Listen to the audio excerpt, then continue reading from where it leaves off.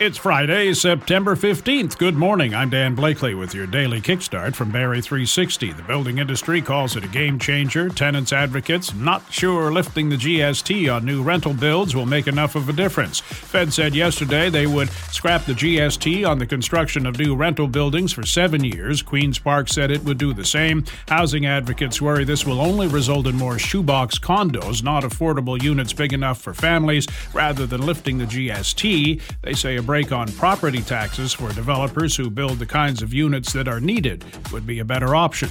Libya has blocked civilians from entering the flood-stricken city of Derna so search teams can sift through mud and ruins for more than 10,000 people still missing. This as the death toll from this week's floods climbed to 11,300. Floodwaters consumed the city on Monday after 2 dams collapsed in heavy rain.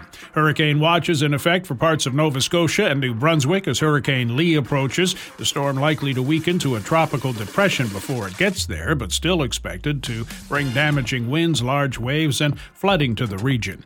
Town of Wasaga Beach looking to Queen's Park for action to detour future illegal car rallies. Wants a provincial task force to look into the matter and come up with coordinated, sustainable solutions. The town was able to head off a planned rally during the Labor Day weekend.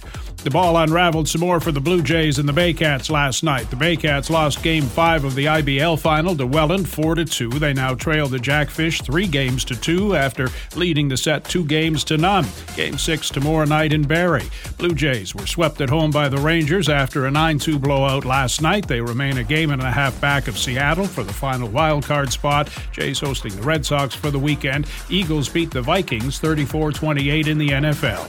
Sunshine this morning, a few clouds this afternoon, high 21. That's your kickstart for September 15th. We're back again tomorrow. Until then, remember, don't let negative and toxic people rent space in your head.